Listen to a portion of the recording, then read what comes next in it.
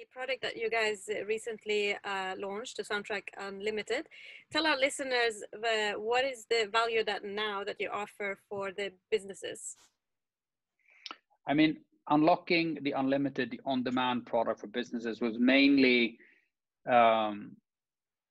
something that we were planning to do the whole time, but it was a question of when we needed to do it, because most businesses, if you're kind of in the mid segment, really don't need to be able to create your own playlists track by track, or let the staff, create your own playlist. You want to centrally control, and you want to distribute kind of a brand experience, and that's completely sufficient to have our tier 2 product that we call Soundtrack Essential to do that.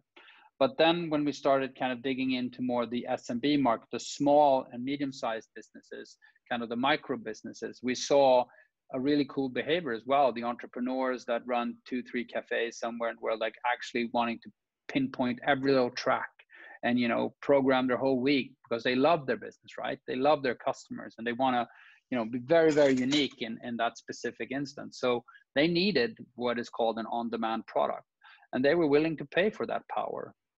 So we opened up that opportunity to anyone to also be as interactive as they possibly can. If they want to play, the weekend, 100 times in a row, they can now do that on the unlimited product because it allows them to do anything they want with their music, and it allows them to pay sustainability levels to the artist when doing it. And how are you incorporating AI to make this more scalable? How are you working with AI? I mean, that's always been back to kind of 12 years ago, right? Where I started, and kind of the notion of creating some type of music recommendation support, of picking the right music for the right context. Here in Soundtrack, applied in branded environments and kind of in business environments. And the cool thing about that, also back to kind of the story of coming from the consumer side into the B2B, the music curation logic is completely different. I mean, when you're consuming in your headphones, there's no real risk. You can jump in between tracks. If you're consuming an algorithm, it's totally okay. If 3 tracks are off, you just jump. In the business instance and the public, that's not okay. It needs to be much higher precision. And then also when you kind of set the DNA, or I would say the recipe for what music to be played, you need to think as you think when you're executing on a brand plan, right? You need to think when you're executing on the design of your shops, or when you're doing advertising.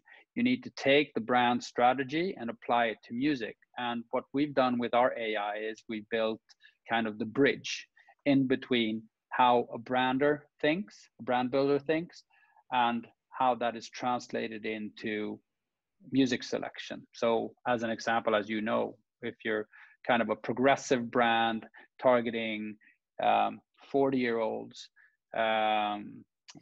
guys in New York, you can kind of feed that into our algorithms and say, progressive music in genres house, hip hop, urban, R&B, based on 1980s, 70s, 90s, and 2000s.